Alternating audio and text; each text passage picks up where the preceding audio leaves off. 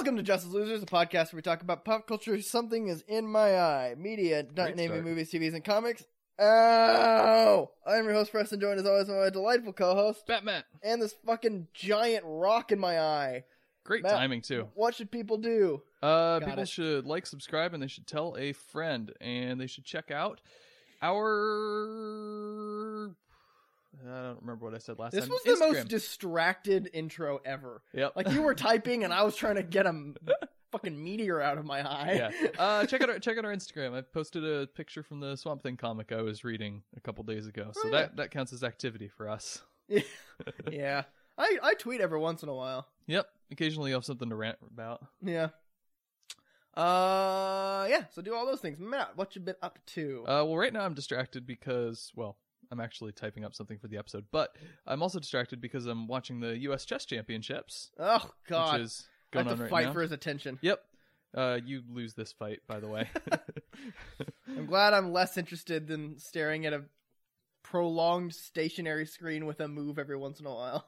Well, I mean, there's... let's see. There's 12 players, but there's the open section and the women's section, so I suppose there's 12 total games going on at once, so... There's usually something going on in all of them. It's exciting. You know what? We are both really lame people. This is true. We are so lame. Not gonna dispute that. So that's going on. I guess they're 5 rounds in. I'm rooting for Jeffrey Xiong, who's a nice young man from Dallas. He's like 18 or something. I think he's tied for first right now after 4 rounds. Yeah, because he's not one of the top-rated guys. It's always fun to root for an underdog. Yeah. And last year, an underdog won it, Sam Shankland, and it was pretty cool. Oh, yeah, I know him. Yeah. No, I know. Swell fellow. And then in the women's section, currently leading after 4 rounds is Jennifer Yu, who is 16 years old and has won all 4 of her games so far. Good for her. Which is very impressive. Yeah. Yeah. Aside from that, let's see. I watched... I guess couple of movies in preparation for this. One of them I'm not going to talk about during the episode was Hot Tub Time Machine. Okay. It's kind of funny, but I'm never going to see it again. Yeah, I heard it was like it's entertaining to watch, but it's not like a rewatch value kind of thing. Yeah, I liked bits of it. Sebastian Stan is in it, and he's crazy and beautiful. What the fuck? He's like the person that was in a lot of things before we all knew him, and now we're watching old movies and we're like, Hi, Bucky. Yep. What? Speaking of like people that you recognize being in little roles, I watched Pitch Perfect 2 also. Okay. It's not a 2010 movie. I just wanted to see it, and it's good. It's I think similar to the first one. It's got some pacing issues, and it's kind of just predictable. We all know where this is going to go, but it's got that same. Well, it's got the good music, and it's got Anna Kendrick, and those are always pluses. And it's got sort of this just really off sense of humor.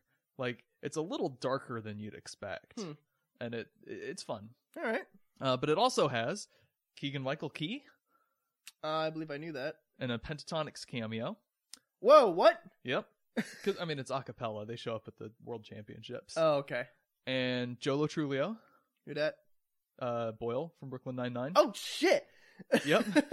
And what's his name that plays Tobias from Arrested Development? I don't know that. David Duke? Yes. David Duke shows up in Pitch Perfect. They hit a low bar. They hit rock bottom getting David Duke. Yeah. And Birgit Hjort Sorensen, who you don't recognize the name. No, I don't. I will never be able to pronounce the name either. No, but you'd recognize the face if I showed you this picture. She shows up in Hard Home. Oh, she exists for 1 episode. Yeah, she becomes your favorite character for 20 minutes. She does! And then... It's the fastest just, hey look, cool character, fuck you. Yeah. Ever. I don't think I've ever fallen in love with a character so quickly and then just have it ripped away from me. Game of Thrones is like, we have this down to a science. We get you attached to a character, we kill them. Let's see how quick we can make that turnaround. Yeah. No, but 1 episode. Yeah. No, but she's in it. She's actually kind of the villain in this one, and it's great. Okay. So, yeah. Nice. Also saw The Hangover, Do finally. you even know her name in the Game of Thrones?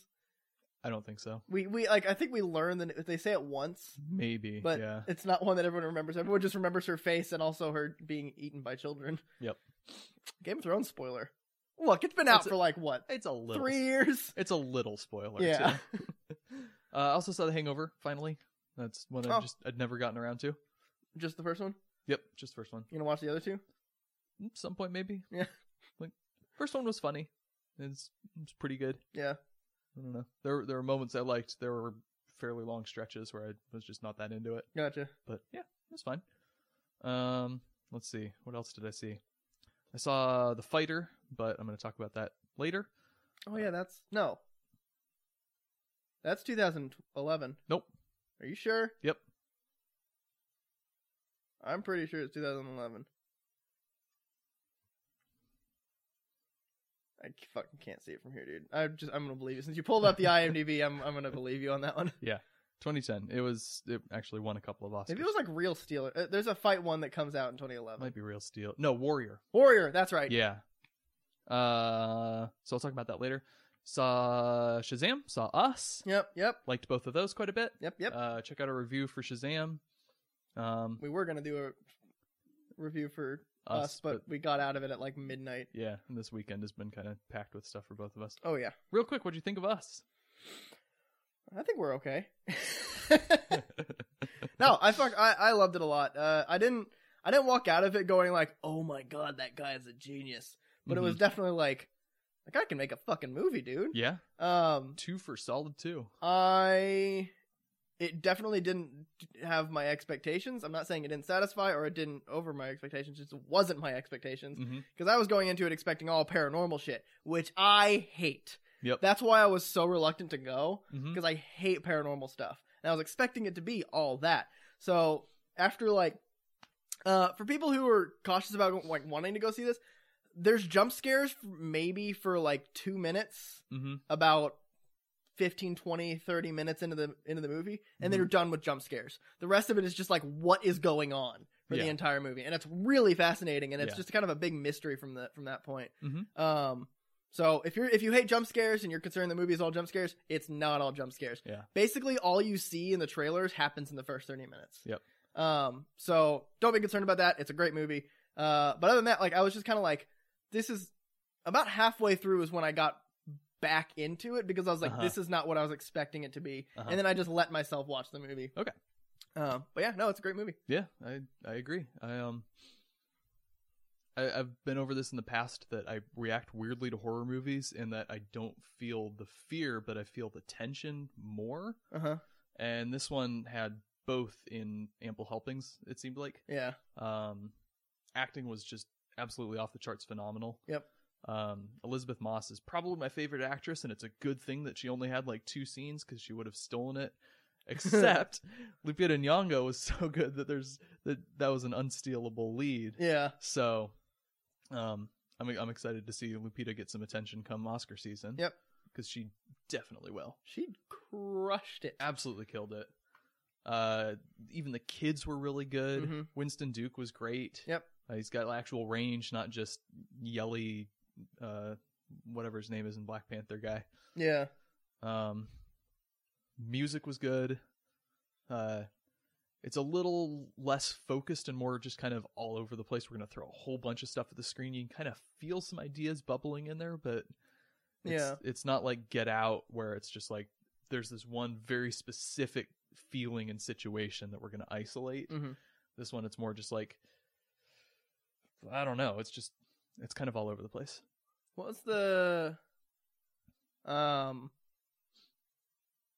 what's Black Panther's girlfriend's name? Who Lupita plays? Yeah, I don't remember the character's name. So her parents, this is just a fun little thing that I like doing. Yep. Her parents are Black Manta and, who's the, fuck. How am I drawing this blank? I don't know. It's another DC character. Starfire. Starfire, right? Mantia. Yes. Yeah. Yeah. So that's a fun thing. Black Manta and Starfire had Black Panther's girlfriend, who then got married to Black Panther's rival. Enemy then friend. Right. Yeah. They're kind of pals now. I'd say sort of because he's the White Wolf, Or no, White Panther? He's M'Baku. Oh yeah, White Wolf is Bucky. Yeah. He's the gorilla guy. Yeah. Man-Ape is the old-fashioned racially insensitive version. Yeah. Okay, so yeah, Us is good. You should go watch it. If you like good movies and are not super sensitive to scary stuff. Yep. Go watch that movie. And if you like horror movies, go see it. Because it's also not just a artsy-fartsy highbrow thing. It's not that at all. It's very much just a really scary, well-crafted horror movie. Yep. Is that all you've been up to? I finished Swamp Thing Bronze Age Omnibus. Okay. Kind of just fine. Yeah. But then I started Alan Moore's run. There you go. Holy balls, that dude is the best writer. You hadn't read Alan Moore's yet? I read the first volume probably a year ago. Yeah.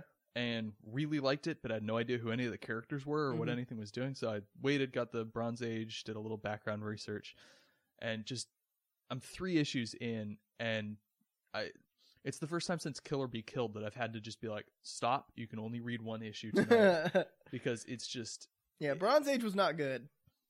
It's not terrible. No, I mean like the Bronze Age in general. Yeah. It's just kind of like a really low point, and then it was like you get like Alan Moore, George Perez, Marv Wolfman. These are the guys that came in the 80s. Yeah. Which you might hear more.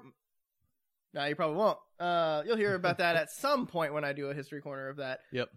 But yeah, no, they like Alan Moore came around and was like, hey, here's this, and everyone's like, oh, comics are good. Yeah. Then Speculator booms, Speculator bust, Modern Age.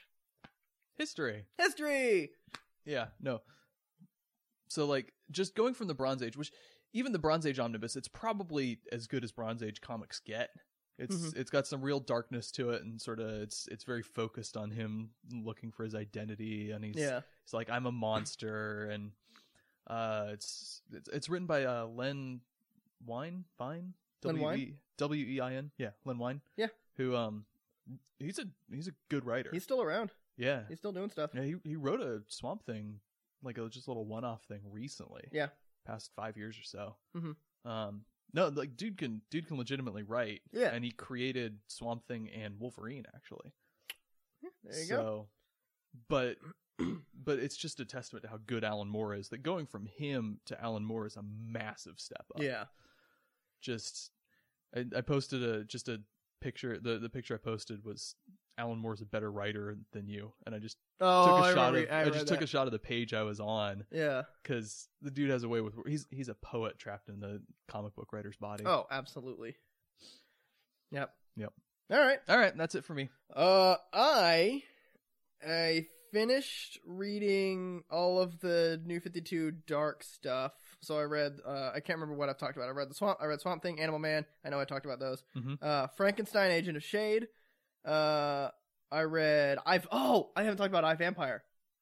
iVampire is actually really good. Okay. So it's the New 52 run of something that existed, I think, for like 7 or 8 issues back in the 80s or 90s. Mm-hmm. It used to be ellipses vampire, but now it's vampire. Okay. Follows Andrew Bennett, who is known as the Demon's Lock. When he became a vampire, so Cain, of Cain and Abel. That one. Cain is the root of all evil in like in the Justice League dark, like all the dark DC stuff. He's the root of all evil. You got the 7 deadly sins, which like Pandora kind of released, but Cain is the first evil thing. Okay. And he came around and he was like, hey, I'm gonna fucking eat you or bite you and you're gonna be a vampire. And so he birthed vampires. So he made Andrew Bennett, who's the first vampire, and Andrew Bennett, Cain was then banished. Mm-hmm. And as long as Andrew Bennett was alive, Cain was trapped. Okay. And then, so story stuff. Andrew Bennett dies somehow. I'm not going to spoil that because it's a good lead up to something you almost see coming. And then it just like, you kind of like, fucking, wow, that was out of fucking nowhere. All right. It's like it's leading you up to it, and you're like, you're kind of preparing for it, and then it happens, and you're like, oh wait, I wasn't completely prepared yet. It's like when you're, that's always fun. It's like when you're walking up the stairs, and you think you got a couple left, and then you don't. So you take that step, and you're like, oh god. That's a good analogy. That was not a food-based analogy. Wow. Woo! Nice. I'm getting back.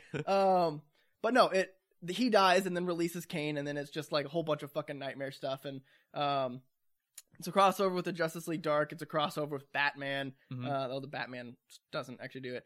I really liked it a lot, actually. I'm kind of sad that it ends after 3 volumes. I also read Resurrection Man, who's a guy that every time he dies, he comes back to life with a new set of powers. Okay. And so like there's a lot of really interesting ways that they try to play with that. It has a crossover with Suicide Squad and the Justice League Dark, I think, later.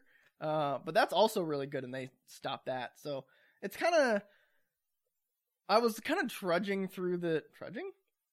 Yeah. I was kind of trudging through the Justice League Dark stuff, like all the Dark DC things, just trying to get through them so I can go back to the top of my chart, which is Aquaman. Yeah. So like back to the big things.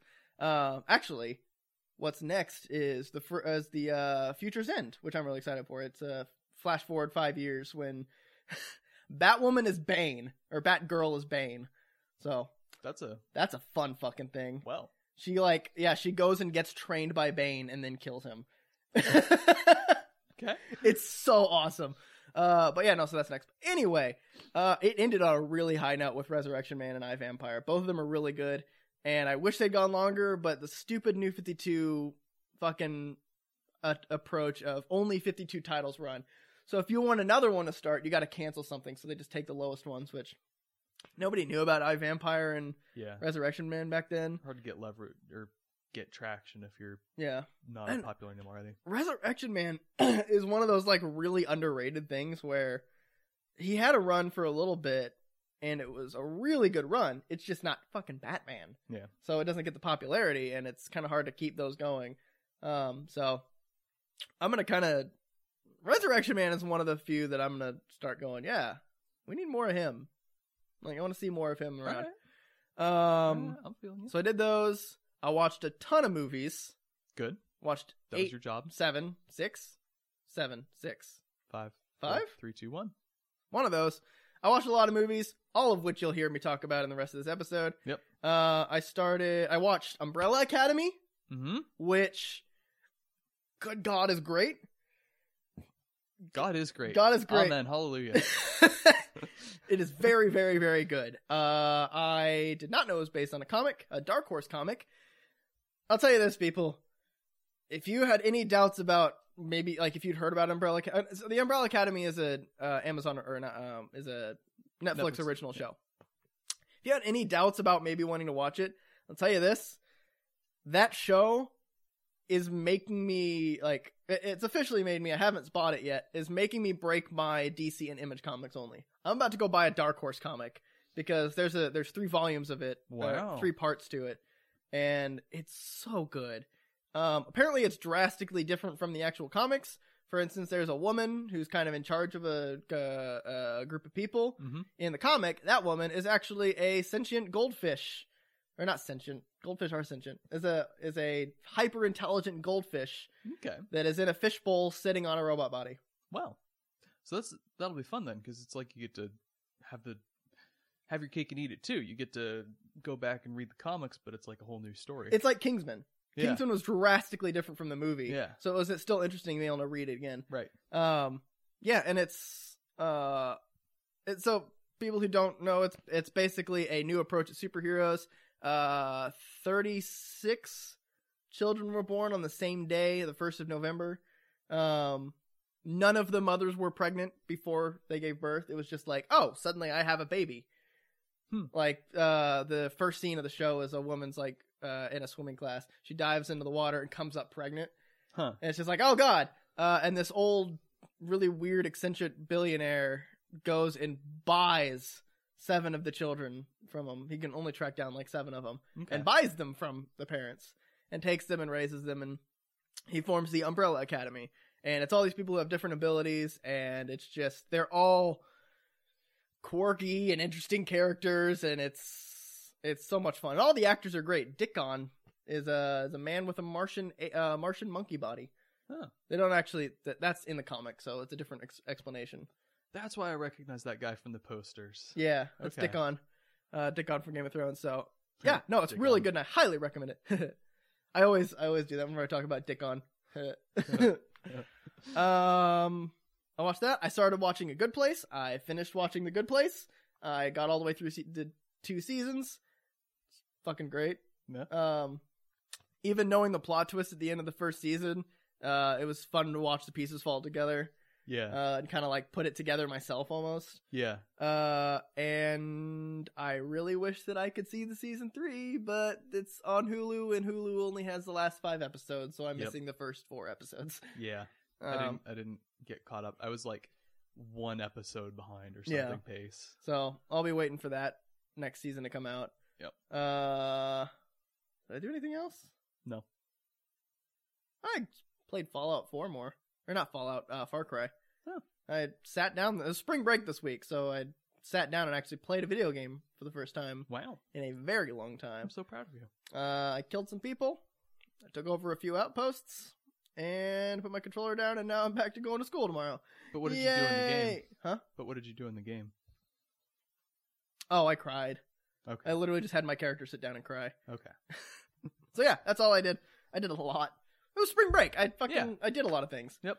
And I'll be doing a lot more shows because I learned recently that I'm actually way more productive at work if I have a show on one of my monitors. Interesting. So I've got a lot of mindless shows that I'm gonna catch up on the menu finally. Yep.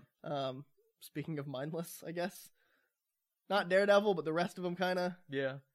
So I'll be having those on, so I'll be binging the shows. But yeah. News. I want to start off with something great that happened. Okay. Dora the Explorer trailer. Oh, did that happen? That happened today. I didn't see that.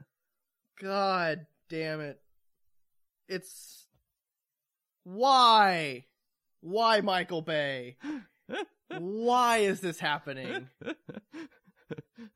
It's so tacky. Michael Peña's in it. Oh yes, he is. Look at that. And it's just like, she's going to high school, and then they go on a field trip, and they get kidnapped because her parents are the explorers, and they have to run around. Also, Diego's in it.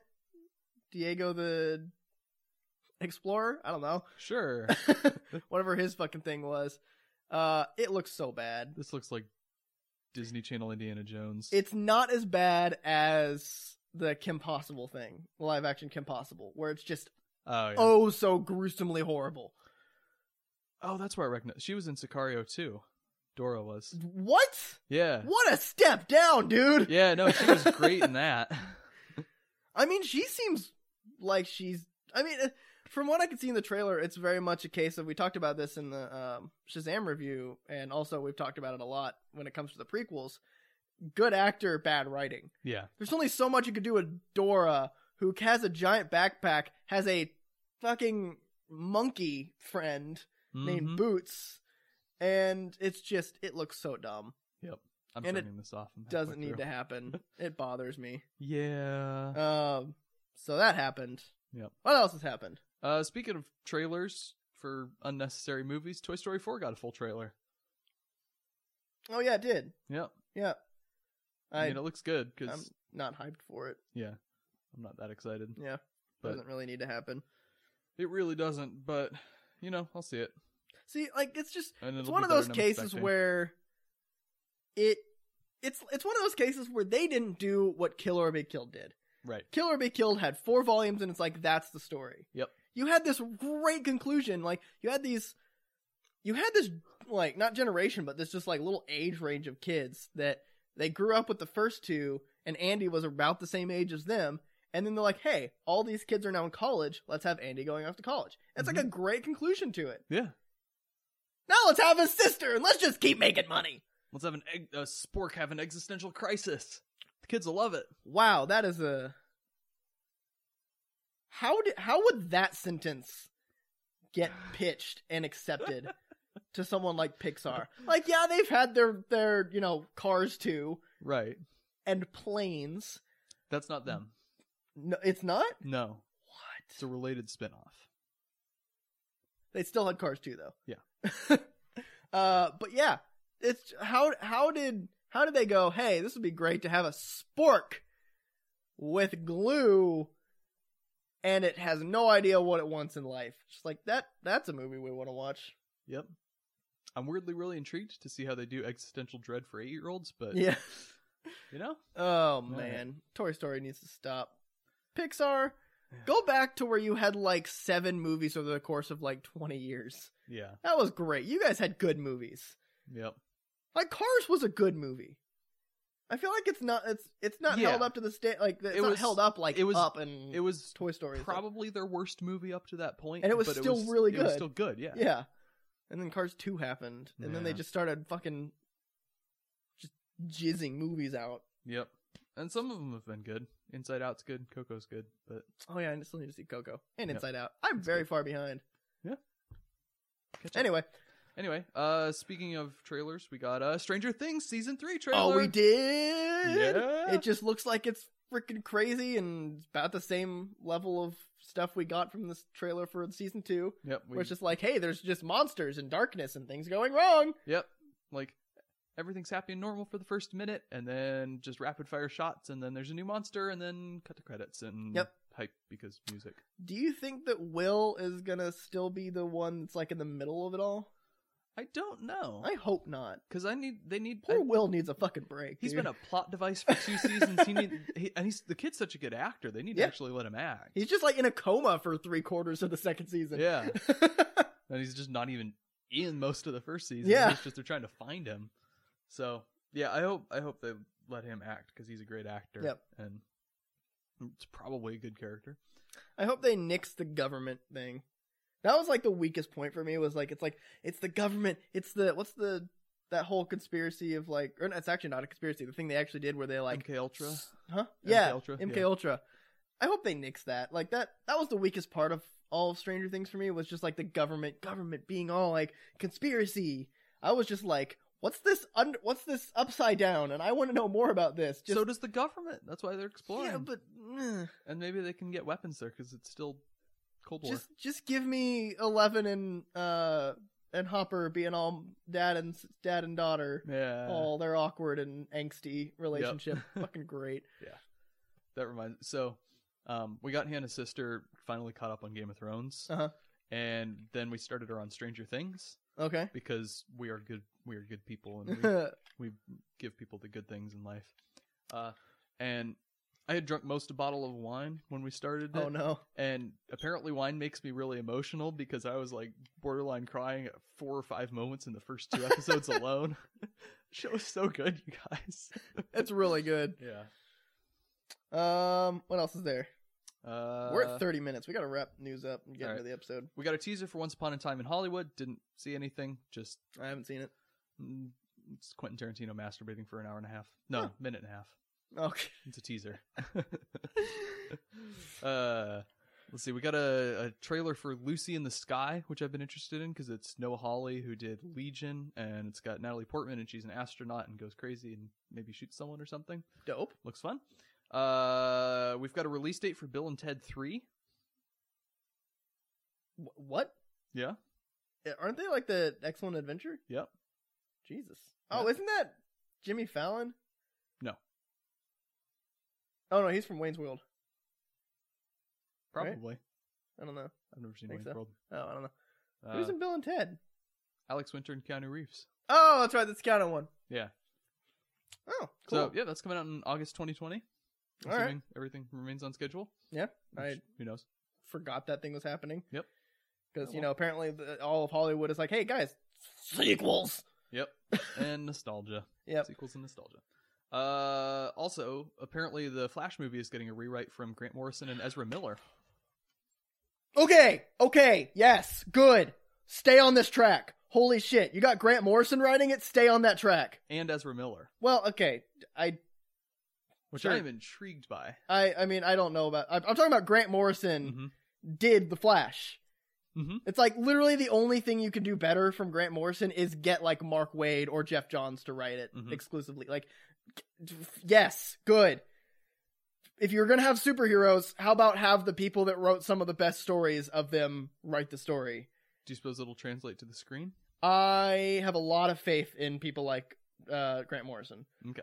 Grant Morrison is one of the top dogs of comic writing. I didn't know this was happening, which is why I'm freaking out right now. Okay. Yeah. like good. I think this is good. I'm intrigued by the Ezra Miller part because he seems like a really just interesting, creative dude. Yeah, That's either gonna go on to do interesting things in a half dozen different directions, or he's gonna die of a heroin overdose. I can't make the joke with you. I do get a vibe of like a 4 vibe from him, but you don't know that because that's an Umbrella Academy. Yeah. But no, I think that's actually really good to have the main character or the main actor. Yeah. Like pitch, because it's been in turmoil so much because he's just like in creative conflicts with the people who are running the movie, which is it's a fucking death sentence for a movie. Yeah. But if he's like involved in writing, he'll have pitches like, I want to do this, and you'll get a good performance out of him. Although I will say, even if he like dropped out, who cares if Barry Allen drops out? How about you do the fucking Wally West Flash? Sure. You've got it's a legacy character. That's with DC. If you like, Batman and Superman are like, and Wonder Woman are the only ones that basically don't have a legacy that you can have Dick Grayson fit in or jump in because he has. But yeah, like, even if Ezra Miller did drop out, even if he's writing and he doesn't want to star in it, get Wally West. Sure. If you've heard my pitch. Yeah. I'll do my pitch a different time because we got to wrap this up. All right. That's all I got. Yeah, that's all I got. Okay. I don't think I had anything else. Cool. Okay. All right. So, we are doing a thing this year, folks. It's 2019, which means in about 10 months, it's going to be 2020. Which means in about 10 months, we're going to be in a new decade. Yep. So, what we're going to do this year is we're going to look back over the best movies of the past decade using our 2020 hindsight. I just thought of that. I'm so proud. I have really bad vision. That makes me feel targeted. Yes, you should. I have really bad vision. I'm being hyper ableist here. So what we're going to do is for the next 10 months, we are going to break down each year from 2010 to 2009 or 2019. Yep. And talk about the top number of movies. We'll just kind of riff on the best movies of the year. Yeah. So this year we're doing 2010, or this month we're doing 2010. Yep. April's 2011, and then like et cetera, until December we're doing 2019 because it will be the end of the year, so we will have all the 2019 movies, most of them. Yep. And then maybe early 2020 we'll do a whole decade retrospective or something. That. Yep. So 2010. All right. What movies came out this or 2010? Let's see. Well, it was a good year for kids movies. We had Tangled, How to Train Your Dragon, and Toy Story 3. Yep. At the top of the box office, Toy Story 3 was at the top of the box office with a $415 million U.S. gross, followed by Alice in Wonderland. Forgot that movie existed. What? Yeah, the Johnny Depp one, Tim Burton one. All right. And then Iron Man 2, so that would have been the MCU entry. Oh, fuck. From that year. Twilight Saga Eclipse in 4th place. Oh my god! No, don't use the grossing because I haven't seen any of these. And also, that's a terrible movie. I haven't seen grossing it. Doesn't mean quality. No, I'm hashtag fucking not Incredibles, Transformers. Yeah, high grossing movies, all garbage. No, I'm talking about what was popular this year. Oh, okay. Deathly Hallows Part 1 came out. Oh, yeah. Inception was near the top of the box office. We also had Despicable Me and Megamind, which were also 2 animated kids movies that were very similar. Okay. Shrek Forever After. Oh my god. Yeah. Forgot that movie existed. Yep. On the more serious side of things, the Best Picture winner was King's Speech. Okay, good. Watch that. Best performance was Colin Firth for King's Speech. Yep. Best performance for an actress was Natalie Portman in Black Swan. Saw that. Let's see. Best supporting actress was Melissa Leo for The Fighter. Didn't see that. I did, so I can talk about that. Best adapted screenplay was Social Network, Aaron Sorkin. Mm-hmm. Wait, who's Aaron Sorkin in that? The screenwriter. Oh, Bob. I missed the first part of that. Let's see. What else happened? Christian Bale won Best Actor for The Fighter. Inception did well in the technical awards. Yeah. So, what movies did you see from 2010? So I watched... trying to remember. So, there's a lot of movies that didn't get Oscar nominated, but were highly rated. So, yes. What I did is I went through the top 10 top rated movies of 2010. There's like IMDb has like a popularity metric. Oh. Because if you go to top rated, it filters by like, it even has a really small number of votes. So you'll get movies that have 1,000 votes and a 9.5 rating because they only have 1,000 votes. And then you'll get Bollywood movies. And yeah. But if you sort by popularity, you get stuff like Scott Pilgrim vs. the World and Inception and Shutter Island and Tron Legacy and Kick-Ass. So the movies I watched were Inception, Social Network, Black Swan, Shutter Island, Scott Pilgrim vs. the World, The King's Speech. Yeah, those. Other movies that were in the top 10 were How to Train Your Dragon, Toy Story 3, Kick-Ass, and Tangled. I did not watch Tangled because I don't really care. Yeah, go ahead and slaughter me in the comments. Tangled is good. I didn't see Kick-Ass because I'd seen it before. I didn't see How to Train Your Dragon because it wasn't free on anything, and I've already seen Toy Story 3. And that's the picture that's up. That's a picture. Oh, yeah. That fucking monkey. Well, yep, that's a thumbnail. So, feels like this wasn't a great year for, like, blockbuster, big, Inception, sort of high-profile stuff, with the exception of Inception. So, what thoughts?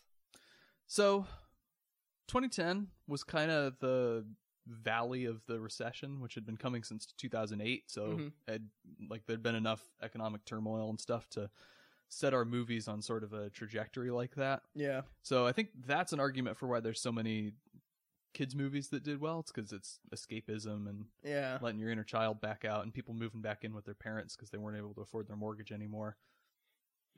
Yep. And then of course also just this is when franchises are in full flower. So you had Harry Potter coming to an end and Twilight in the middle of its whole thing and the MCU starting to kick off and Clash of the Titans and Tron Legacy. And I maintain that that's a pretty okay movie. I've never seen it. I won't argue with you. Kind of a fun romp of a movie. All right. Let's go in there like, kill each other with lights. Mm-hmm. Yeah. That's Star Wars, isn't it? Pretty much. Yeah. So I think it wasn't a great year for blockbuster stuff. Like Iron Man 2 is not very good. Yeah. So I just thought of this. Iron Man 2, I really love the first half because it spends a lot of time just throwing problem after problem at Tony Stark and he just starts kind of getting overwhelmed. Yeah. And it seems like it's kind of going a dark, kind of almost gritty route where it's just he's going to get dragged down by all this. Yeah. But then they had an Avengers movie to get to in a couple years, and so they spend the entire second half of the movie just artificially fixing all his problems. Yeah. So I think that's an example of where the spirit was at, where it's dark and there's just a lot of problems coming at people from many different directions. Yeah. But then it kind of got ruined by the franchise trajectory. Okay.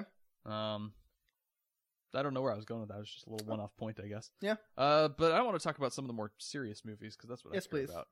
That's also what I watched, so I would not be able to contribute much. Yeah. So let's talk about the movies we've both seen. Okay. Because then that would actually be discussion instead of one of us just like ranting about something. All right. Well, we both saw Black Swan together. Both saw Black Swan together. That's a good starting point. With Andrew. Yes. Holy bonkers, was that a harrowing situation? Yeah. That was an uncomfortable movie. Just from the perspective of the two of us, we're both musicians. We both were raised as musicians, which means we both went through auditions and performances and things. And damn if they didn't capture that. Yeah. That anxiety of the audition and like having someone stop you mid audition is one of the most gut-wrenching feelings ever. Yeah. Because you're just like, shit, I messed something up so bad they want me to stop. Yeah. Yeah. And they do that. Yep. Because like it's just it puts you in that feeling. I don't know how Andrew felt about it because he had been a musician, but he's not as in depth as the two of us. Right. And I don't know how other people did that, but I still feel like they did that. They put you in the position of someone who's like, something's going wrong. Yeah. So do you think that that's because they just did that aspect of it really well? Or do you think it's also because they supplemented it with little bits and bobs of psychological horror? Kind of what I was about, just thinking as I was talking, because, most of what I say is just me thinking about bullshit as I go. Right. I think I think it's kind of it's both, more so that you have these like moments where she like has a panic, and the face that she makes, or like kind of the way she reacts, is very similar to when she has fucking feathers growing out of her. Yeah. And it puts you in this just like all these other psychological horror things. It's just something that's rather trivial or like kind of normal in the middle of all this like stuff going insane. It's like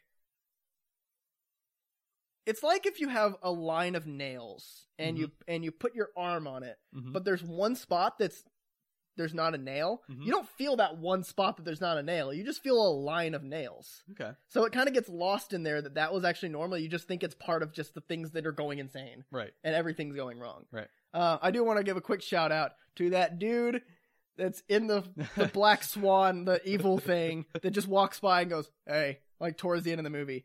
It's just this wonderful little splash of normalcy amongst the chaos. Yep. And I almost died. Yeah. But I think, I was not expecting this to be a psychological horror like it was. Right. Because it's just everything's melting down around her. It starts it right off the bat with the controlling mother who thinks that she needs to be exactly what she has. And then it puts her... It's constantly putting her below people. She's below the guy, the fucking Lamarck. Yep. It's not his actual name. He's Lamarck in the Ocean's trilogy. Right. Below Lamarck, below his mom, or below her mom, below that other girl that, like, they kind of stopped paying attention to her about halfway through. Winona Ryder? Maybe. I think her name was Veronica. The older one? Oh, no, Veronica, no. Oh, and then Betty. Yeah. Betty? I don't remember. Whatever her name is. Beth, yes. Right. Putting her below that, putting her below everything, and it's just her trying to, like, kind of claw her way up. That all-consuming death, destruction quest for perfection. Yeah, exactly. Which is what the whole movie's about. Oh, absolutely. Yeah. So, yeah, and it's just not what I expected coming from a movie that's based on just a straight-up ballet. Sort of based on. Well, not based. It's centered around. Centered around. Yeah. Yeah. So it's a difficult movie to watch. So harrowing. If you don't like tension or unpleasant imagery, like someone ripping a hangnail all the way down to their knuckle. Don't bring that back. God. You're not okay with broken toenails and. Oh god, that one made me cringe too. Yeah, they go out of their way to make you really uncomfortable because it's just about how terrifying and destructive this quest for perfection really is. Yeah. I've never had a movie like smack me in the face with it that hard. Yeah. Whiplash tried, didn't really land the blow for me, but this one just... And I think it's because it goes the psychological horror route. Yeah. It's got that extra stuff to put you in that state. So we talked about horror last week a little bit, and we've talked about this in the past, that horror it can be used as a mechanic to put you in a more vulnerable headspace or something, put you more viscerally into a situation. I think that's why it's so effective here. Puts you into a situation a normal person might not understand. Yeah. This, like, I'm near the top of the world. There is just this unbelievable pressure on me from all directions to be perfect. Yeah. And the normal, your average everyday person, or even someone like us, we kind of get it because we've been through the music stuff, but we don't really viscerally get it. And so they have to use that horror as a way to transmit that feeling to us. Yeah. So very effective. Very good. All right. King's Speech. King's Speech. I haven't seen this one since I was about 14, so you start with your thoughts. It is very much not a 3-act structure, I noticed. Because I've noticed I do this, and it's really annoying. I annoy myself with it. I'm pretty sure I'm going to start annoying everybody else with it. Yep. I say Act 3. Like, because it is such a... Like, when you start to notice the 3-act structure, you can kind of pick it out. Yep. Act 3 is the hardest cutoff. Yep. Because it's after the character, the main character loses to the antagonist, the protagonist loses to the antagonist in some way, or there's an emotional breakup between two of your protagonists. Yep. And whenever that happens, it's just like Act 3. Yep.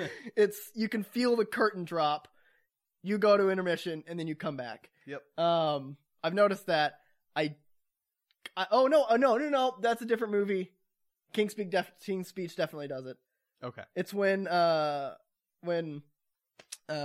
George or damn it, Bertie gets mad at Lionel. Right. And like they scream, he's like, Lionel's trying to be like, you'd be a good king, and he'd be like, no, fuck you, and like walks off. Right. That was like Act 3. Yep. So it does have that.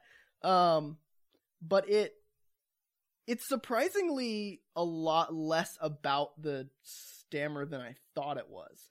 It sort of uses that as almost an internal metaphor for like sort of his bigger struggles about trying to become a ruler. He was like he was raised as like, I'm not going to be the king, my brother's going to be the king. Yeah.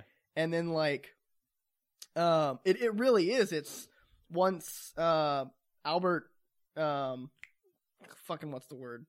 Abdicates. Right. He's just like, holy crap, I have this other problem that I now have to take care of. Yeah. So it just becomes like all the anxiety of now suddenly being thrust into the throne and all of his family being thrust into the throne is manifested in his stammer.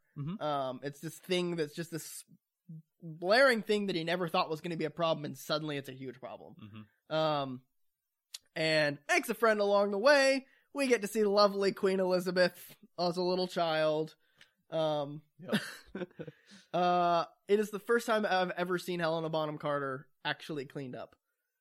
She always plays a frazzled or messy woman. Yeah, because she's always in a Tim Burton thing, and I mean, it's even even in like Harry Potter. Because Sweeney Todd was Tim Burton, right? Yeah. So it was her.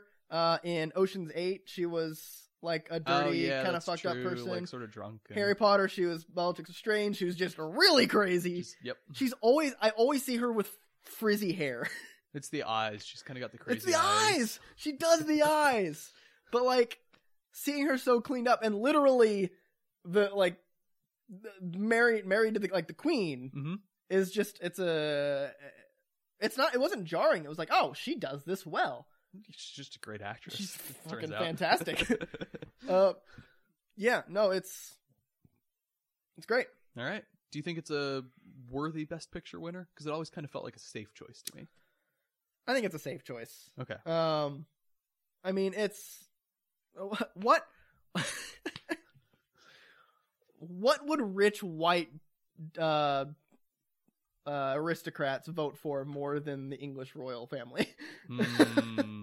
Let's see. Tangled? I don't see any of the other nominees that are more of an obvious choice than that one. Yep.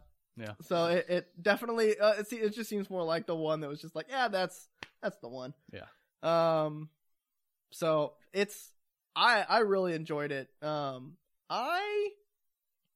It did not end the way I thought it would end, because I was pretty certain they were gonna do the headphone things, the music while talking. Because like that worked. Why not just have him read the speech with music? No. But it was cool seeing like little aspects of kind of the whole movie culminate into that final speech. Yeah. Yeah. I guess it's about him overcoming the crutch, maybe. Yeah. And he definitely hadn't overcome it. It was definitely a struggle for him to say that speech. But if there's no tension in your big climax, then it's just no fun for anyone. Cough, cough, Captain Marvel. Yeah. Guy Pearce was great as the guy that's just angers everybody. Yep. Guy Pearce is always great. Yep. He was in Animal Kingdom, which is one of the 2010 movies I saw. Oh. It's like the Australian crime drama. Oh, that's right. Yep. Yeah. It's pretty good. I'm not going to talk about it much more. Okay. I don't think we have anything else. Inception? Oh, dude, so good. Yeah. Holy crap. I had watched that once when it kind of had just come out. Right. Because my parents made me watch it, but I was, 9 years old? No, 14. 14? Yeah. I was 14. I was definitely still at the age where I was watching Lord of the Rings and Star Wars just for the fight scenes, and I watched the Duel of the Fates and the Battle of Heroes multiple times. Yeah, this was not the movie for you. This was not the movie for me back then. Going back and watching it, holy crap. Yeah. It's just, every word spoken is important. Yep. And it's great. Yep.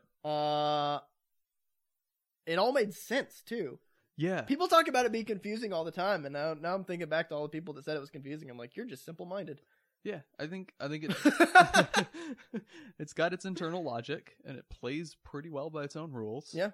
And it's got a real coherent story, and it's got like themes and emotions and stuff. But Yeah. it's also just a fun, crazy sci-fi heist movie. Yeah.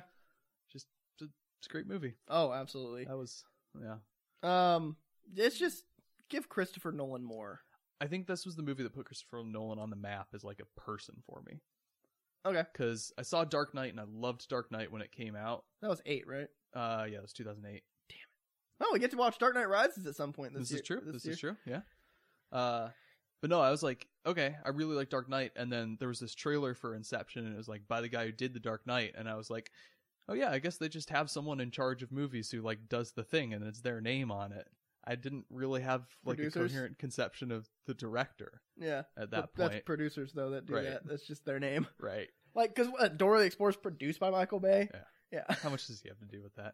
He just pays money. Yeah. That's literally, apparently, according to Andrew, that's literally what producers are there for. It's just to throw money at things. Yeah. Which- And also with like a high profile name like that to lend some legitimacy to the project. Yeah. Like Christopher Nolan produced Man of Steel because DC wanted someone who'd successfully rebooted a DC property before. Yeah. To give it some weight. Yep. No, but so I looked at the trailer, and I didn't like the trailer. I remember because trailers do this a lot where they'll edit like different scenes together and the dialogue feels really clunky. And Yeah. the Inception trailer was a really bad case of that. And I was Yeah. like, this just looks stupid. I didn't realize that was what had happened. Mm-hmm. I was just like, this looks stupid. None of this makes sense. This isn't how people talk. And then my friend was like, okay, we should go see it. And I was like, yeah, okay. It looks okay. And I walked out like, this is one of my favorite movies of all time. Yeah. So at this point I was developing more of a taste for movies. Mm-hmm. And so I think that was what put Christopher Nolan on the map for me. I was like, oh, because this is, I think everyone, when they're kind of getting into movies, they're going through a phase where the best movies in the world are the ones with the greatest twists and turns and stuff. Yeah.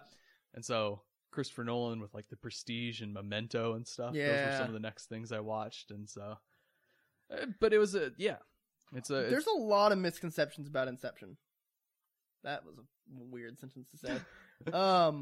For example, Mind Heist, the Wah song is not in the movie at all. the trailer. Yeah. It's the trailer song. It wasn't written by Hans Zimmer. Wasn't it? No. I did not know that part. Yeah. It's not confusing if you just pay attention and actually watch the movie. Cough, cough. People that watch movies I'm just gonna just kind of blankly stare at it. I'm realizing the difference between us and the peasants is that we're better at like turning on a movie watching part of our brain and actually engaging with what's going on, and it's a more immersive experience. I think. Yeah. Oh, absolutely. I'm definitely able to just go watch a movie and not care and just because there's movies like that pander to people that don't want to think about movies. But right. Inception's one of those movies. Not any Christopher Nolan movie. You don't really have to think hard about Batman. Not so much. You can, sure, because there's definitely themes. Yeah. But with Inception, you gotta watch the movie. You gotta make an effort. Don't be on your phone when watching that movie. Yeah.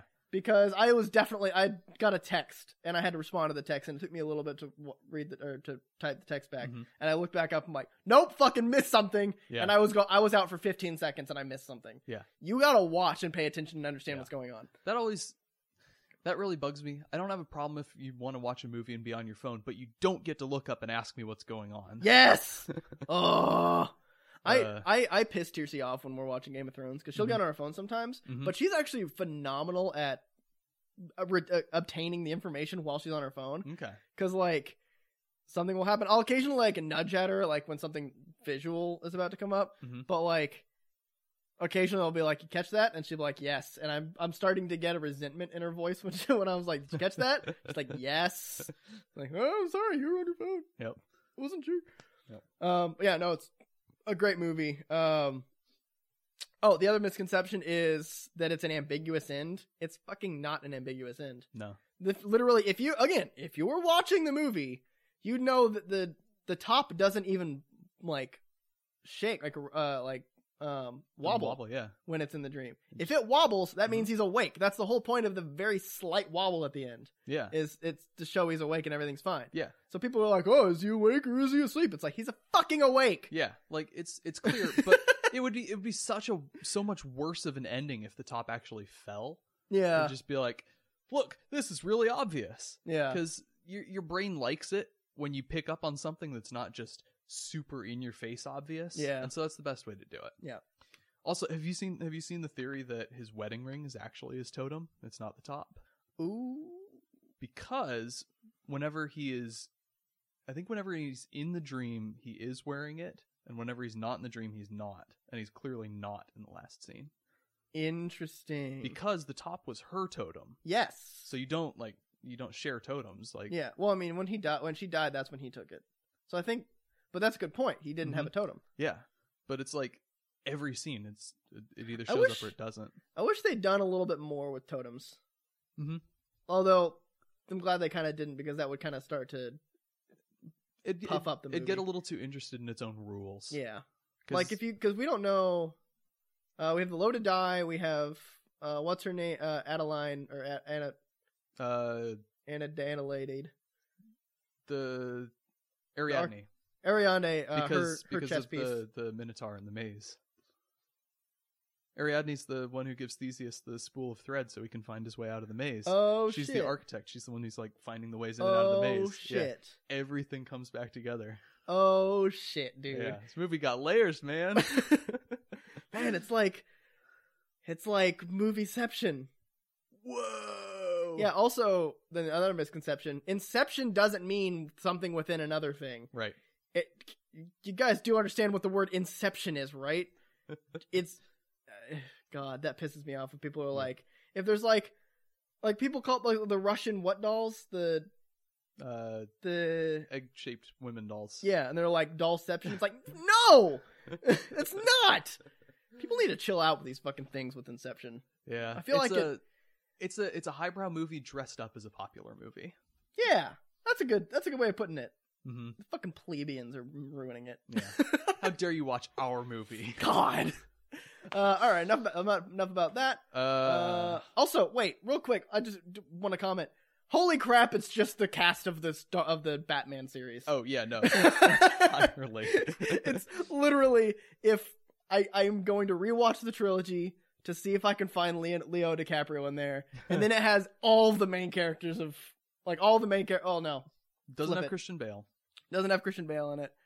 That's the switch. Leo and Christian. Those are the swap. Because then it's everybody else. Because that would have been just two on the nose if you also had the lead. So you got Bane, Scarecrow, Talia.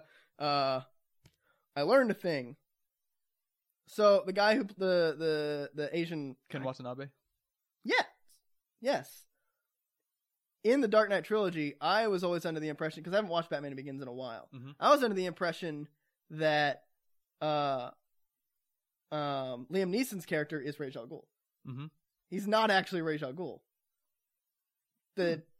Ken Watanabe is Ra's al Ghul, and he's like, Ra's al Ghul. The there's a line like, he's Ra's al Ghul, the body, I'm the spirit, or something. Oh, really? Is that what they say? Something like that. Oh, that's fucking lame, dude. Ra's al Ghul is an actual person that's been alive for like 600 years. Yeah, and Henry Deckard is Liam Neeson, right? Who was the guy that trained Batman to be the world's greatest detective, right? So, anyway. What other movies? We're at an hour, so I can. Yeah, just start wrapping this up. Scott Pilgrim vs. the World. Just a few things about that. That's a great movie. It's a pretty good movie. Edgar Wright is so much fun to watch. I just want to go on a binge of watching all of his movies. Does a lot of great things that I liked in this Spider-Man and Spider-Verse things, where like they animate sound effects. Mm-hmm. The fast-paced, like the way transitions happen, the way that there's like little hints about things that are happening. Like you have a number for all of the X's. Mm-hmm. And you see the numbers like popping up on their shirts. Yeah. So Superman, Brandon Ruth has a 3. Mm-hmm. When they're going to the bar, the bar is called 4. Mm-hmm. Stuff like that. So man, Chris Evans should have been the 4th one, because then he could have had like a 4 on his shirt. It'd be a double layer. Yeah. Actorception. Exactly. That's how it works. So yeah, no, it's a lot of fun. What else did I watch? Social Network is great. That's the one that didn't have the 3-act structure. Okay, yeah. Because when I thought it was Act 3, there was like 10 minutes left in the movie. Yeah. Because it ends rough. Yeah. Yeah. I mean, that's kind of the point, maybe, is that Mark it doesn't. Zuckerberg is a twat. No, I think that's kind of the point, is it doesn't come to like a nice cathartic feel-good conclusion, because it's a real-life story with messiness and ugliness and bad people doing bad kind of things still to each continuing. other. Yeah. No, it's great. Jesse Eisenberg, God, that guy can act. Yeah. As much as I hated him as Lex Luthor, if he was anybody not called Lex Luthor, that would have been a phenomenal character. Yep. Well, he's just a great actor. Yeah. It would have been a good performance trapped in a badly written role. Yeah. Armie Hammer can really act circles around himself, which he did kind of. He A little bit. kind of upped himself constantly. Boy, are his arms hammers. He can he can argue with himself. Yeah. Boy, can the guy argue with himself. Mm-hmm. He's probably got some fucked up shit in his head. He'd make a great someone in the Batman universe. Yeah. I think I pitched him as a young Harvey Dent once. I see it. I kind of like that. Brenda Song, for someone that came from a Disney Channel show. Yeah. Good actress. Yeah. That's pretty much. Andrew Garfield. Yeah. Fucking killed it, dude. Yeah. Another one, like with his Spider-Man, like, not great movies. Mm-hmm. But, dude, that guy's a good actor. Yeah. I want more with him. Yeah. What else has he been in? Hacksaw Ridge, Silence. I've seen You should see Silence at some point. Okay. I think it's 2016. So Cool. you'll have a chance. Something else that's more obvious and He was in something fan recently, and I friendly, can't. and I don't know. Anyway, I'm not gonna bother looking it up, even though I have. good IMDb guy, open. good dude. Yep. I I watched The Fighter. Okay. Which was won a couple Oscars, mostly for acting. It's Christian Bale is a washed up former That's why boxer. he wasn't in Inception. He was doing. That's right. Yeah, he was getting skinny for this one because he's a crack addict. Oh yeah, that's right. God, that dude fucks his body up so much. So and then his little brother is played by Mark Wahlberg, and he's kind of more of an up and coming boxer. Hey, hey, cow, how's it going being a cow? Say hi to your mother for me. People who don't get that joke, you should go watch the Andy Samberg, Mark Wahlberg SNL stuff. Funny shit. Anyway, sorry. Yeah. So Christian Bale's character, he's the older brother. He's kind of living in the past. He knocked Sugar Ray Robinson down in a boxing match back in like the 70s or something, and that was kind of the high point of his life. And he's very much sort of the washed up former athlete who's trying to relive his glory days and stuff, but then also cycling into drugs and despair on the side. Good. And Mark Wahlberg's trying to escape from that, but also it's his brother, so there's some attachments there. Amy Adams is in it. She's really great. Amy Adams is great anyway. Yeah. She seems just a little bit too nice as a person to play this character, because this is kind of just a world full of terrible people. But I think that helps because it gives her more emotional resonance, I guess, in the role. So yeah, it's a good boxing movie with some great acting, especially. We should do I bet we have enough boxing movies to get a boxing movie episode out. Oh yeah, definitely. I mean, ignoring all of the Rockies, we could probably just do Rocky 1 and 2. Yep. And then the Creeds. Yep. Fighter, Cinderella Man. Yeah. Real Steel. Raging Bull. Warrior, which isn't a classic boxing movie, but it's about martial arts, isn't it? MMA? Yeah, it's like MMA. Yeah, I mean, so fighting movies. Yeah, we should do that at some point. Yeah. Let's see. Shout out to the True Grit remake for being one of the only remakes to be better than the original. Good for them. Yep. I feel like someone I know was in that. Not I know personally. Jeff Bridges. That's Matt Damon. Yep. Oh, I didn't know Matt Damon was in it. Yeah. There's definitely Jeff Bridges. Also, I think Haley Steinfeld. Who's she again? Bumblebee girl. Oh. She was also in Pitch Perfect too. Oh, we gotta see Bumblebee, because apparently that's kind of good. Yeah. Yep. We'll get to it eventually. Stop making good movies, people. Yeah, there's so many to catch up on. Yep. Toy Story 3 is great. Not my fault at all for watching what, like 10 movies for 10 years straight? Yep. Only 10 movies? Yep. Toy Story 3 is great, of course. Blue Valentine and Meek's Cutoff I've talked about the past couple weeks. I've watched those in preparation for this. Those are both good. Blue Valentine's a really hard watch, and definitely don't watch it with your kids. I'm pretty sure it's NC-17. Oh. It's all right. pretty graphic. A couple I wanted to touch on just for a minute because I really like them. Centurion is Michael Fassbender's a Roman centurion in like I remember hearing about that. first century Britain, I guess. And it's a lot of like beautiful landscapes and bloody action and betrayals, and they're just like trying to flee while these savage British tribes are trying to track them down. It's like a small band of people in the wilderness trying to survive and fight their way through. It does a lot of like little subversive things that make it kind of fun, and it's a lot of just blood and guts and hacking people with swords in the best sort of way. Okay. So I like that one. And then Incendies, which is that one's by Denis Villeneuve, who is now on the map for Arrival and Prisoners and Sicario, just rapidly becoming one of the best names in Hollywood. And this was his movie before Prisoners, so it was reasonably high profile. I think it was nominated for Best Foreign Language. Because he's French Canadian, and it's partly in French, but it's set a lot in the Middle East. It's about like a family trying to track down their father. These kids trying to track down their father, and their mom was really traumatized because there's one of those Middle Eastern conflicts in the 70s that cost her a lot. And that one's hard to watch, but very good. So I like that one. All right. Do you have a top 5 of the year? Real quick, there's a couple other ones I want to touch on. I just kind of skimmed through other movies that came out. Due Date is fucking hilarious. That came out in 2010. Oh, yep. That's actually where Robert Downey Jr. taught me how to say the word fucking correct. Oh. Like forceful fuck. Despicable Me was fine. Winter's Bone is really good, but it's kind of artsy. It's Jennifer Lawrence actually doing some great acting. Yeah. In an actor's movie. Deathly Hallows is actually really good. Yeah, part 1 I really like. Yeah. I rewatched the Harry Potter movies relatively recently, like past 3 months or so. Yeah. And that one surprised me. It's very much like just kind of all act 2. Yeah. Or which is like where most of the girth of the plot is. There's a lot of pain and defeat, and it's I think the most emotionally mature of the movies. Yeah. Oh, absolutely.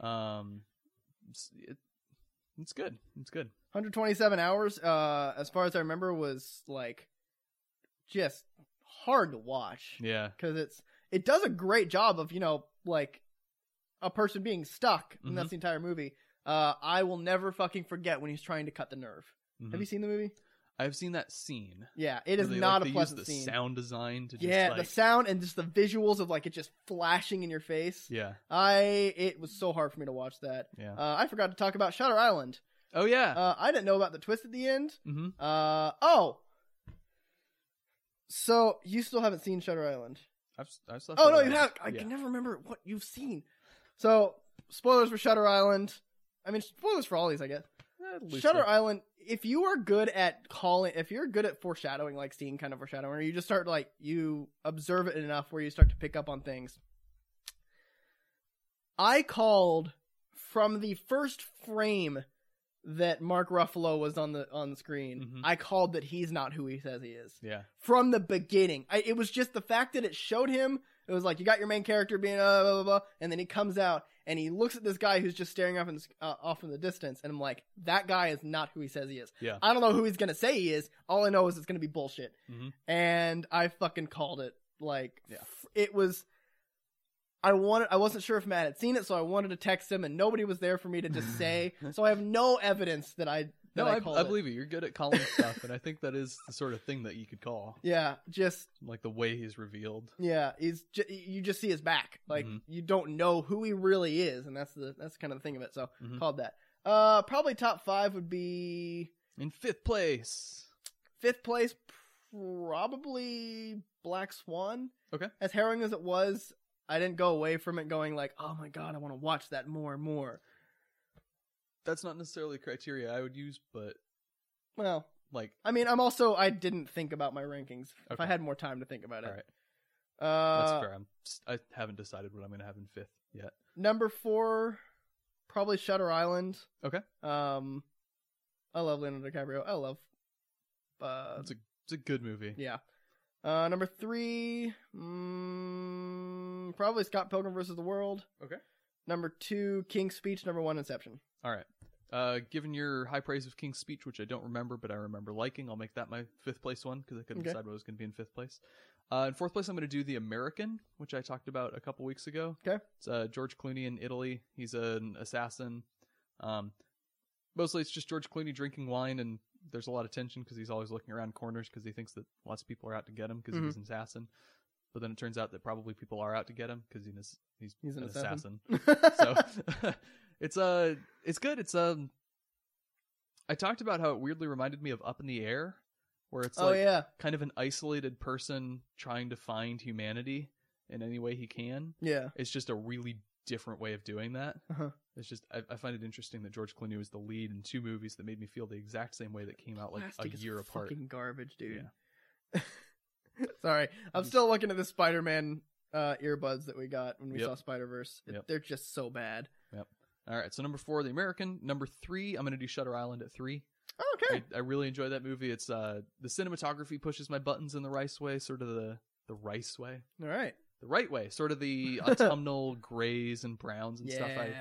I like that, and the rain-swept sea, and the storm like really fucks with you. Yeah, and Leo's a great actor, and I also probably just have some nostalgia because again, that I saw when I was in my twists are the best thing in movies phase, and that one's got some good twists. Yep, but I think it's just a good movie anyway. I'm gonna do Black Swan at number 2. Okay, because that one really spoke to me on like a visceral level as well as an intellectual one. Yeah. And so it's one I've found myself thinking about a lot since seeing it, just thinking about the ideas and how that's a good point. The audience demands perfection of the artist, and that can take a serious toll, and are we okay with that? Yeah. And it's a movie that made me think and is still making me think, and was also just a really good, powerful watch. Yeah. But then number 1, Inception. Yep. Yeah, nothing stopping that. We're saying top movie for 2010 is Inception. Yep. I'm not going to argue with that. All right. So that is the answer. You're wrong if you disagree. Yep. If you disagree, then that means you're a plebeian and a weakling and a simpleton. Indeed. Put your face into a dirt and go to sleep forever. Several dirts, even. Several dirts. Not 1, not 2, maybe 3 dirts. Who knows? 3 dirts might satisfy. Might quench the dirt need of your face. Anyway. This is a weird bit. We'd better shout. Thanks everyone for listening to our definitely official ranking of the top movies of 2010. It's definitely gonna change before like next week. Oh yeah, I'm probably gonna write like my own top 10 list or something after I've got some more thought, and it's not gonna be the same. Yeah, look forward to our next month. We'll be doing top movies of 2011. So if you want to get early on that train and tell us stuff to watch, well, we still get actual time to put it on our list and maybe get to it. You can hit us up on Facebook, where we're Just Us Losers. We're also on Twitter at Just Us Losers Pod, and Instagram by that same handle. If you want to just email us a list of every single movie that came out in 2011 because you want to make us watch all of them, the best place to do that would be Gmail. Our Gmail is justiceloserspod@gmail.com. You can find this podcast, including our fine reviews of movies like Shazam, which we got an advanced advanced screening of last night. Indeed. You can find our podcast and our reviews on SoundCloud and iTunes and Podbean. Next week, we're doing a history corner on Captain Marvel and Shazam and that whole controversy. We're finally ironing out all the details officially. We're laying out a timeline. We're going to have narrative. We're going to have character arc. We're going to have story. We're going to have betrayal. We're going to have romance. It's going to be so boring. It's going to be boring. Let's see. Wow, way to go, Matt and Preston, to attract audience to the next episode. Let's see. Yeah, don't forget to tell a friend. Apparently word of mouth is really good for boosting podcast subscribers. So really, I think it's your fault that we're not popular. I think it's just the fact that we suck.